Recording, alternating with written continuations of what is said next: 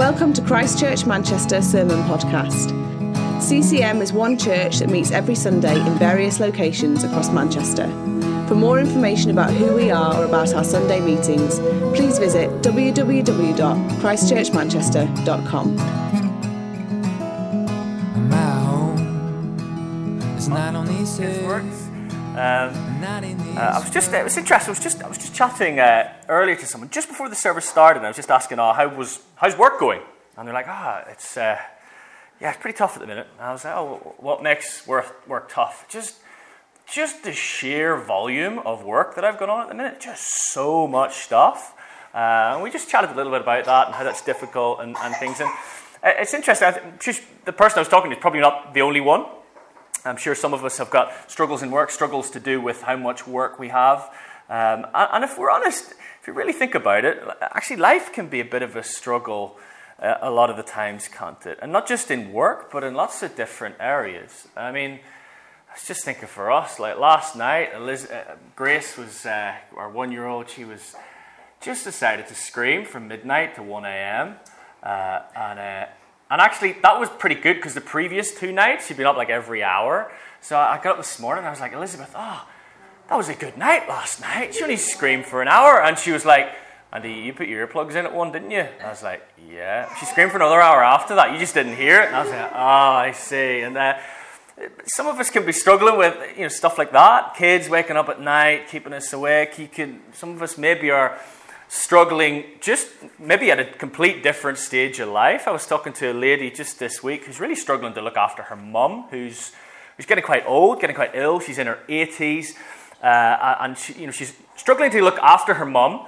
But also, not only is her mum really ill, her mum is just really hard to be with, like just really annoying, cranky, condescending, critical. Some of you are smiling and like, yeah, I know some people in my life like that. But, that just makes it so much harder. And she's feeling guilty. I should be looking after my mum more. But it's just so hard to look after my mum when she just is saying all these things and just really struggling with that. And it's interesting. I was talking to one of our friends, Elizabeth and our friends. We were just chatting to her this last week. And she's really struggling as well. She said, look, I'm so overworked in work. I've got so much stuff on. I'm really stressed. And then 2 weeks ago, she found out they had bed bugs in their house. Like all the curtains, all the sofas, everything full of bed bugs. So you have to call out someone to sort that out. A few days later, sees a mouse run across the living room. You're like, oh man, I've got mice as well. Oh gosh, this life is just so hard right now. And then a few days later, the whole family gets COVID and they all have to self-isolate amongst the bed bugs and the mice. And she's just like, oh my goodness, like what next? Just struggling in life. I was chatting with one of my neighbours just this week actually, and he said, me and my wife, we're just really struggling with 2 of our grown-up kids. They've got 4 grown-up kids. 2 of them are essentially alcoholics. They both have kids, both separated from their partners.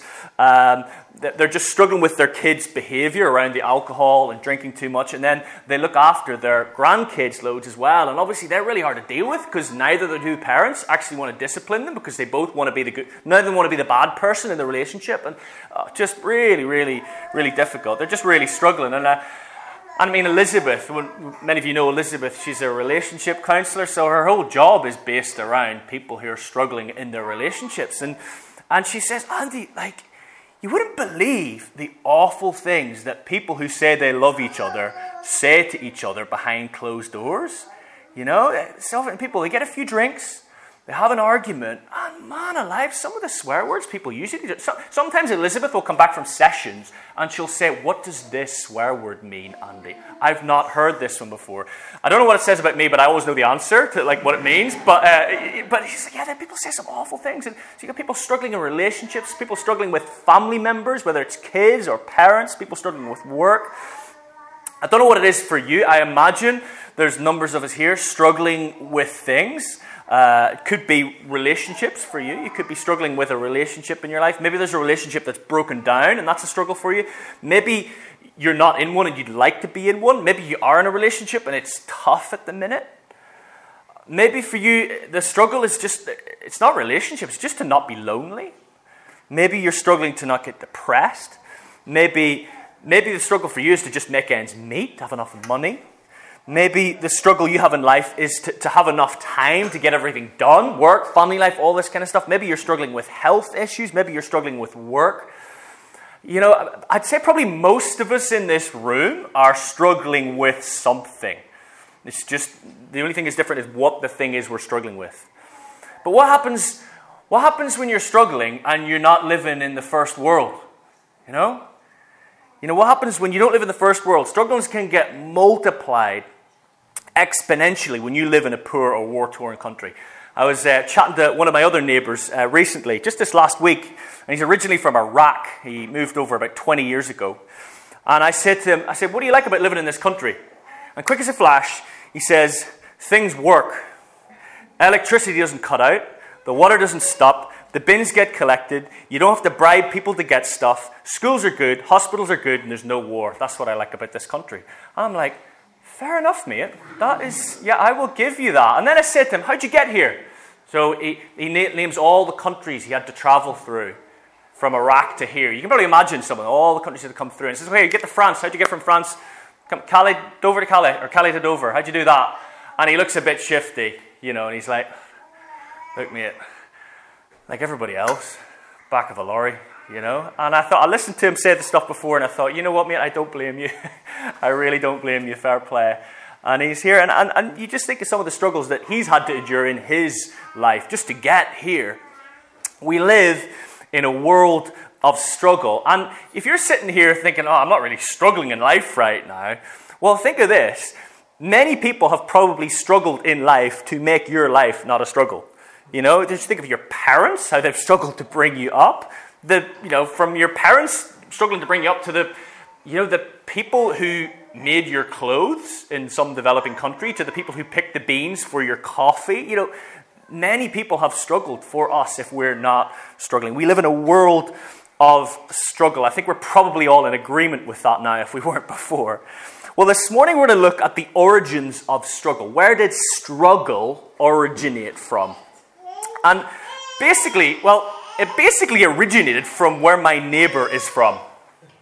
It originated in Iraq, which is widely believed to be the site of the Garden of Eden. If you look at a map of Iraq, it's got these two rivers flowing through them, the Tigris and the Euphrates, the same rivers that are mentioned in Genesis chapter 2. And it's really interesting that on the eve of the invasion of Iraq in 2003, one of the British Army commanders gathered all the troops together, and he told them very solemnly, we're about to enter the historic site of the Garden of Eden. So you tread carefully. You be respectful here. And that's what he told them on the eve of going into Iraq. So Iraq is the traditional site of the Garden of Eden, where Adam and Eve disobeyed God. It's what we traditionally refer to as the fall.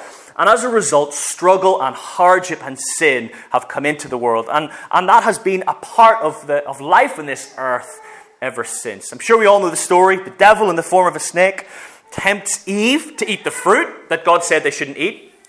Eve eats it and gives some to Adam, and the Bible tells us their eyes were opened, they lose their innocence, they realize they're naked, and then they hide. Then God comes along, because they could be in the presence of God then. God says, why are you hiding?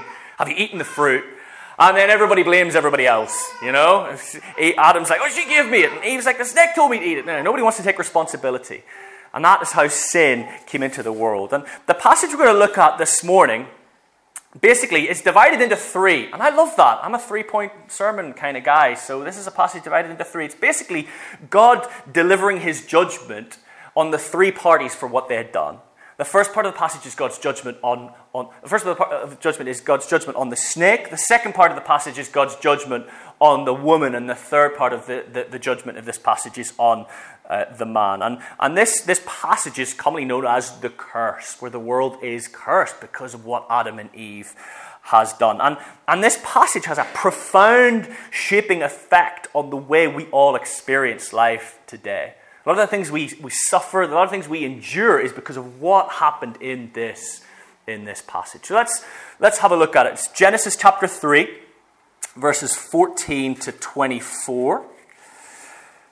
Now, it's kind of fashionable, even amongst some Christian circles today, to kind of treat this passage as allegory. It's just, it's not to be taken literal or anything like that. But I think we can't really get away from that, because Jesus and the New Testament writers all took this to be the reason why we have struggle and pain and suffering in our world today. They took it as literal, so I think we should too. So let's read Genesis chapter 3, verses 14 to 24. It says this: "So the Lord said to the snake," aka the devil, "because you have done this, cursed are you above all livestock and all wild animals. You will crawl on your belly and you will eat dust all the days of your life." Now, does this mean snakes walked around on legs before this? I don't know if you ever asked that question. Possibly, but it also could be that snakes already crawled on their bellies, but that this became a sign from this point on of God's power over the devil. A bit like a rainbow is a sign of God's promise. God didn't change the rainbow, he just gave it new significance as a reminder of what he was doing. So it could be that. Verse 15 continues, "And I will put enmity between you and the woman, and between your offspring and hers. He will crush your head, and you will strike his heel." So basically, God says Satan's offspring, whether it be fallen angels or those who obey his lies and follow him, they will be at enmity with Eve's offspring, humans, from now on. From now on, that's going to be the way things are going to be.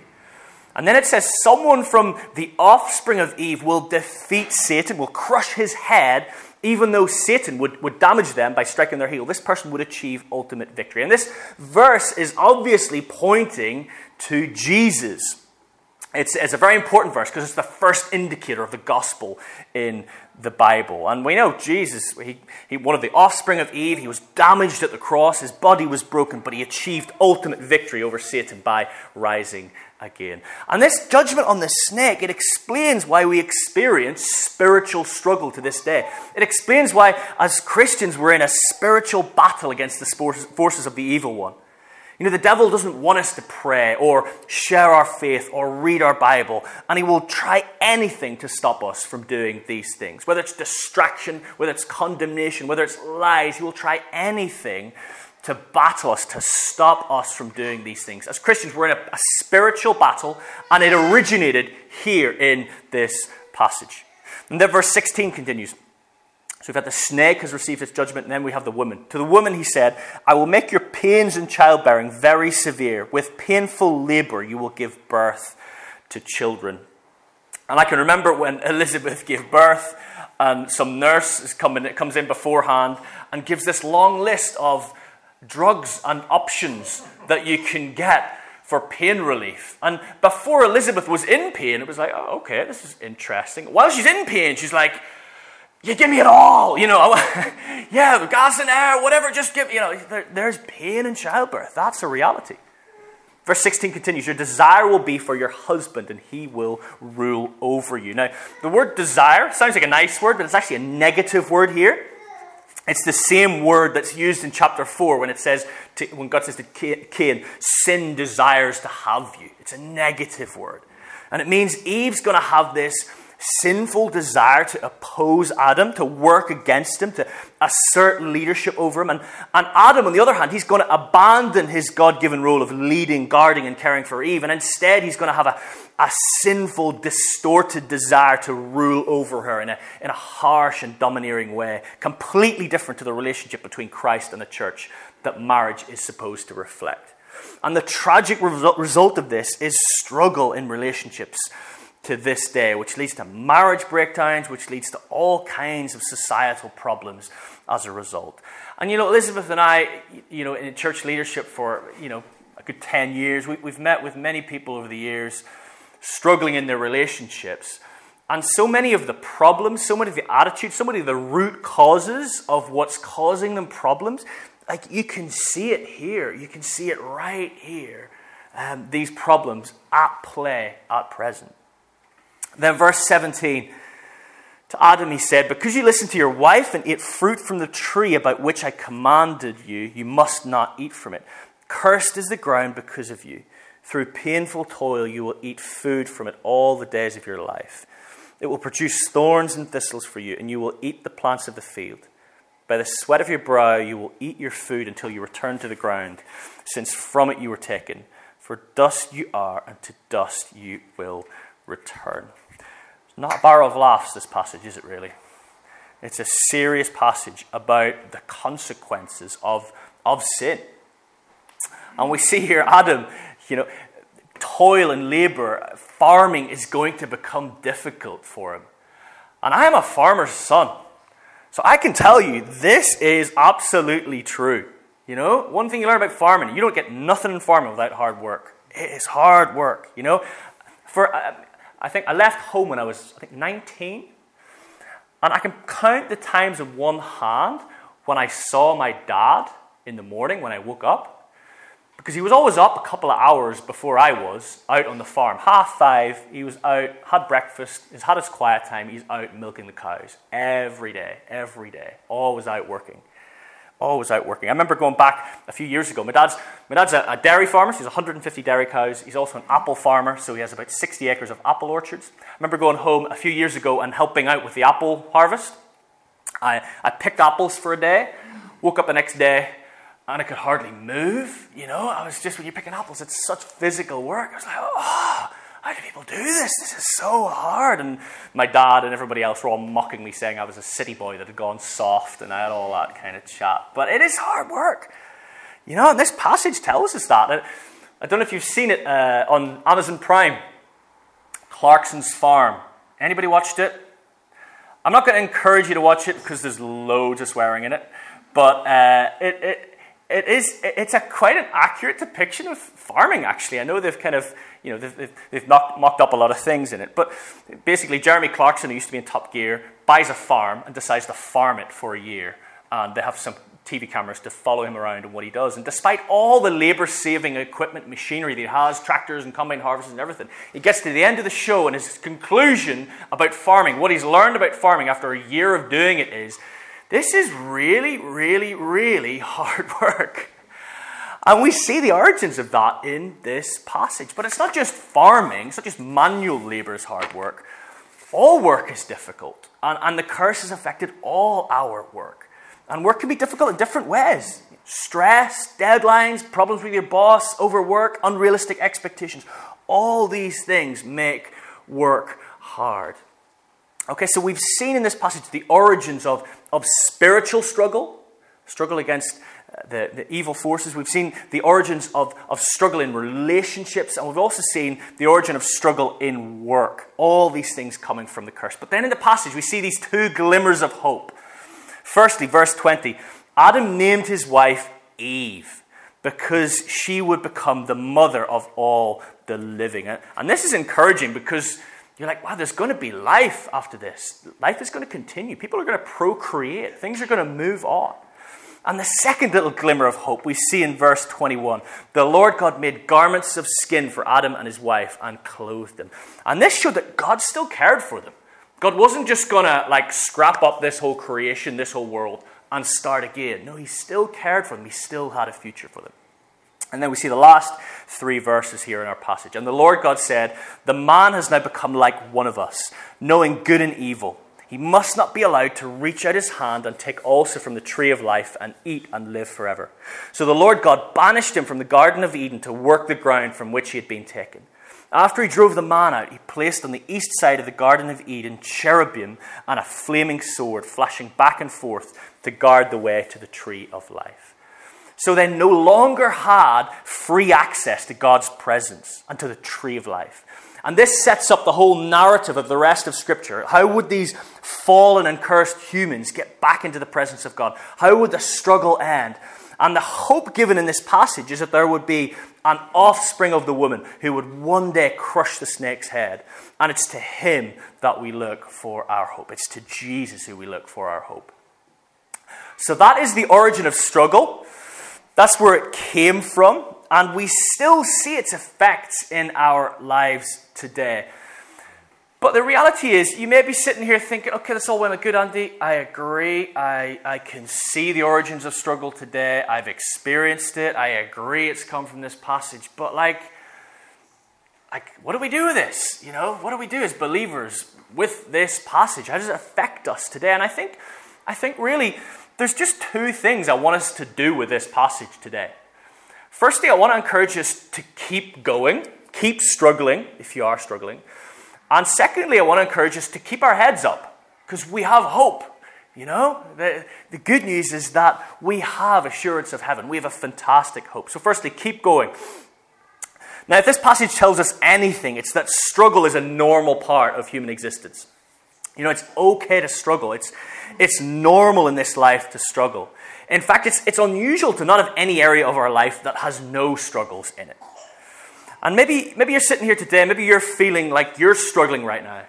Maybe you've got maybe you've got problems at work, or maybe you've got relationship struggles, or you're just, I don't know, maybe you're just struggling a little bit with your faith. I don't know. Like, I can understand how tough that might be. I've been there. You know, I feel for you. I really do. But I just want to say, wherever you're at right now, I just want to encourage you to keep going. To keep going, to not give up, to not throw the towel in, to keep going. You know, I think, you know, we can spend so much of our lives trying to eradicate suffering. We can spend so much of our lives trying to avoid suffering and struggle. But sometimes it's about enduring it. Sometimes it's about pushing through it. And when we do that, that often leads to good things. It often leads to good places. So if that's you, I want to encourage you to keep going, to not give in. It's interesting. I heard Winston Churchill give this speech when he went back to his school. And I don't have it on the projector here. I'm just going to read it. You may have heard it before. They asked him to give a speech, and he said this: never give in, never give in, never, never, let me get the number of nevers here. Never, never, never, in nothing great or small, large or petty, never give in. Accept the convictions of honor and good sense. Never yield to force. Never yield to the apparently overwhelming might of the enemy. And I just think, wouldn't it be great to have a bit of that spirit of not giving in when it comes to kind of resisting the devil, resisting the evil forces of the enemy, to keep going, to keep reading our Bibles, to keep praying, even when it's a struggle, to keep following the Lord, even when it's a struggle, to not give in, to not throw the towel in. But also, I just want to say, when it comes to struggling, when it comes to keep going, we're not supposed to do this alone, you know? I want to encourage you, when we're struggling, to get some people alongside you. Share your struggles. You know, figure out who is it that I could share my problem with or my struggles with right now. Who could I do that? And when am I going to do that? When am I going to share those problems, those struggles with them? And also, I want to encourage people, when you are struggling, when you are going through things, share it with someone else, share it with your brothers and sisters here in church, but also get some prayer as well. You know, one of the things I most love seeing at church is seeing people spontaneously praying for one another, kind of after church. It's a beautiful thing to see. You know, we're not meant to do this alone. So I just want to say on that one. Also, when someone shares, this is something I've learned the hard way, you know. When someone shares their struggles with you, we can sometimes have a tendency to want to try and fix everything. Or also we can sometimes have the tendency to want to try and minimize it and be like, oh, it's not really that bad. It's okay. It's not so bad what you're going through. Let's not do that. You know, when someone shares something that they're struggling with, let's acknowledge that the struggle is real, that it's tough, and let's encourage them to keep going. And also let's encourage people to bring God into the equation. Let's bring God into the equation. Let's pray for them. God's there waiting to be brought into our struggles, to be brought into that situation, to bring change into it. So let's remember to do that, to bring God into the equation as well. I remember hearing about William Carey. I don't know if you've heard of him. He was a missionary who went to India in the late 1700s. And he went to India and he began translating the Bible into a number of the Indian languages. And he'd spent years doing this, and then a fire burnt down his workshop and burnt down all his work. Years of work gone overnight. And then but once that happened, he got up and he kept going. he got going. He got started again, started translating back into those languages again. And he had a number of bereavements of family members and friends, and he mourned them, but he kept going, kept translating the Bible into these Indian languages. And at the end of his life, he'd actually translated the Bible into, I think, all the main languages in India, which didn't have the Bible before then, and he translated parts of the Bible into 209 other languages that didn't have the Bible in them by the time he died. Many people got saved through his ministry, but his biggest legacy was that basically thousands of people were so inspired by what he did, was that they followed him and also became missionaries overseas as well. And William Carey is hailed as the father of the modern day missionary movement, because so many people followed him out to become missionaries after he went and did what he did. He's one of the most significant figures in all of church history. Just kept going. Setback, kept going, keep going. And someone at the end of his life come to him and said, Mr. Carey, I don't know if they said this, but you're going to die soon. What do you want on your headstone? What do you want on your gravestone? How do you want people to remember you? And he said, if you're going to write something about me, just say, I'm a plodder. I keep going. I plod. I'm a plodder. Just tell people to say that about me. And that's it. There's incredible power in just keeping going. Keeping plodding. Keeping going. And it's hard. It's hard being a Christian. No one ever said living as a Christian was easy. But we should have support as Christians. Let's get support. Let's get people alongside us. I don't know if you ever watched a rugby match, and before they're about to have a scrum, both scrums get together and they all kind of hold on to each other. And you can see, if you can see the front row, you got the two props and you got the hooker in the middle. If you ever see the face of the hooker, the guy in the middle at the front row, right, just before he goes into the scrum, right, he looks invincible.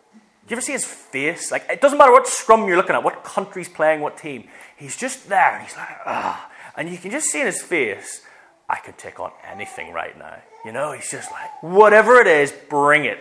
And he's like that because he's got his buddies next to him, you know? He's like, yeah, I've got my guys here. I can face anything. And, you know, I just love us to have that spirit as Christians. You know, that we've such close community with our brothers and sisters that actually we can face real tough stuff, real tough struggle, because we have our brothers and sisters in Christ right there with us. I remember playing rugby recently one time. Well, not recently, back 15, 20 years ago. Recently, I don't know why I said recently. But I remember I was playing rugby, I got tackled, and then someone came in and properly stamped on me. And all I remember, I mean, you're lying on the ground, you can't do much. Someone stamps on you, there's not much you can do, really. But I just remember one of my teammates just come in and just lumped the guy. Absolutely whacked him. And I remember thinking, just, not my own here, am I? You know, I mean, I'm not condoning, hitting someone. But in that moment, I'm like, I'm part of a team here. There's people who've got my back here. They may not have my ethics with this whole thing, but they're for me, you know, and just have a bit of that spirit, you know. And I've had times where people at church, you know, I've had to step in where they've been in danger of being exploited or cheated out of money or stuff like that, and I've had to step in and say, no, you're not going to do that. You're not doing that. But I think for a lot of it, when it comes to supporting each other through struggle, I think a lot of it is just sometimes being there to listen to someone share where they're at with stuff. So I know this has been quite practical. You know, I haven't been throwing tons of Bible verses at you this morning, but I just want to encourage us as a church to think about who we can reach out to amongst us, you know, our brothers and sisters here. You know, who is it that we can reach out to? Drop a text to and say, look, it'd be great. Can we meet up? Can we hang out? Can we chat? Maybe you need some support. Maybe you think you could give some support. Maybe it's just a bit of both. And I think, Tom mentioned it a few weeks ago, I think it's really important for those who are married with kids and those who are single and those who are married maybe without kids that we're connecting with each other. You know, it's not just married people hanging out with married, that we're connecting with. It's really important that we do that. And I think it's so important for us all that we all have a few, how are you really doing, friends at church? Do you know what I mean? Like, start a church, everybody's, how are you doing? Fine. Whether you're fine or not, you always say fine, don't you? But actually to have some people at church who are like, oh, how are you really doing? And you can actually really share where you're at. And you can share everything. And you know that it'll be in confidence. And you know that they'll look out for you and they're there for you and they have your back. And I think it's so important for us to develop that level of community. And I want us to have that. That's part of the reason why we're coming into lockdown. We've had people come from various different places to this site. We've had people come from various different sites. We've had people join us through lockdown. And my heart is that we really build a sense of a really strong community. You know, that's why if you're in our WhatsApp group, there's tons of stuff going in there right now.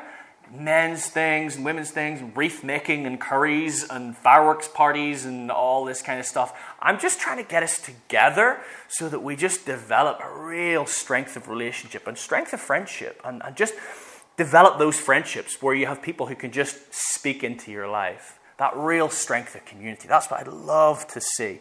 So I don't know. I'm just encouraged. I've gone on with this. Let's keep going. But yeah, let's do it together. Let's get around each other. Let's help each other. Let's keep going. Okay? Gonna get some t-shirts made. You know? CCM Heatons, hashtag keep going. Can we do that? Can we still do hashtags? Is that, am I too old for that? I don't know. Anyway. Hashtag keep going, CCM Heatons. Yes, let's get some t-shirts. But it's so important. I mean, I was thinking this morning, like Elizabeth and I, every morning with Max and Grace, we read a psalm. We get a psalm out. And we let Max choose the number, what it is, and then we just read whichever one we want. But we read a psalm every morning. We're just thinking, there's a lot of judgment ones anyway. But I was just thinking, I was like, wow, like, you read a psalm every morning. I was thinking, by the time Max turns 10, he will have had 3,000 psalms read to him. And if you think about it, like, it's a struggle sometimes to read them. But when you push through the struggle and you do that, I'm thinking, kid's got 3,000 psalms read to him by the time he's 10. I mean, what is that instilling? I mean, not nothing. I mean, there's something going in there, you know? And I think that just applies to so many things in life, to just be like, I don't feel like this right now, but I'm going to keep doing it. And you keep doing it, you keep doing it, you keep doing it. It has an effect, you know? I mean, it's that age-old little proverb. You remember you hear about it where there's like a mouse gets dropped into like a bucket of milk and it's struggling to stay afloat and it struggles and struggles and struggles and struggles and struggles and swims for so long that the milk becomes cream and then it walks out. You know, it's like good things happen when we struggle and keep going. Good things happen, and that's so true for the Christian life. So I have rambled on very long. This is an important point for me, I think. But yeah, so let's keep going. Second thing I want us to take from this passage is to keep our heads up. You know, let's stay encouraged. Let's stay hopeful. Because we have an amazing hope, don't we? Yes. Amen. Yes, we do. You know, we have an amazing hope. I was reading Revelation chapter 12 this week. A passage I have not read much before, but it's a great passage. Basically describes a war. I love war passages. Describes a war in the heavens in the future. And basically, the devil is hurled to the earth, defeated by Jesus. And everyone's there going like, yes, Jesus! And I'm kind of reading it going, yes, Jesus! And it just made me go, come on! Yes, victory is God's, and we have that. So let's keep our heads up. You know, even when we're struggling, even when life gets a bit mundane, let's keep our heads up because we've got a fantastic future. You know, the kingdom of God is here. And it is growing. Amen? Yes. It's spreading slowly but surely across our city, across our nation, and across the world. And the enemy, he has been defeated at the cross, and he's going to finally be dealt with when the Lord comes again one day. And until that day, we've got the Holy Spirit changing us, transforming lives, transforming relationships, transforming cities, transforming nations, as people bow their knees in obedience to Jesus. And that is good news, isn't it? Yeah, I didn't have all these isn't it's in my notes, but I'm just enjoying a bit of feedback here. There's no masks, so like we can kind of, well, there is some, but like there's a little bit of participation. It's fantastic. You know, we've been given this new spiritual life and a promise of life after death, eternal life. So let's keep our heads up. And we've got the presence of God with us. You know, it's been so good to see people engaging with God over these last few weeks in worship, and people sharing how they've really met with God and He's kind of really impacted their lives in these last few weeks. And the day is coming when the whole earth is going to be filled with God's manifest presence. That is going to be awesome. And in that time, there's going to be no more death. There's going to be no more mourning. There's going to be no more crying. There's going to be no more pain. And as Revelation says, the old order of things will have passed away. Things are going to be made new. Things are going to be awesome. Have you ever wondered what that's going to look like the new creation? You ever try to imagine it? I mean, I remember reading C.S. Lewis's Great Divorce, where he tries to almost imagine what that might be like. And it's kind of like anything that you see in this life that's beautiful, it will be way more beautiful in the new creation. Anything that you see that is enjoyable, like the joy will just be multiplied. It's just, it's hard to get our heads around, but it's going to be absolutely amazing. And that is the hope that we have as believers in Jesus. We have that hope. So let's keep our heads up and let's keep going. And I will get those t-shirts ordered. Yeah? #keep going. #keep your heads up.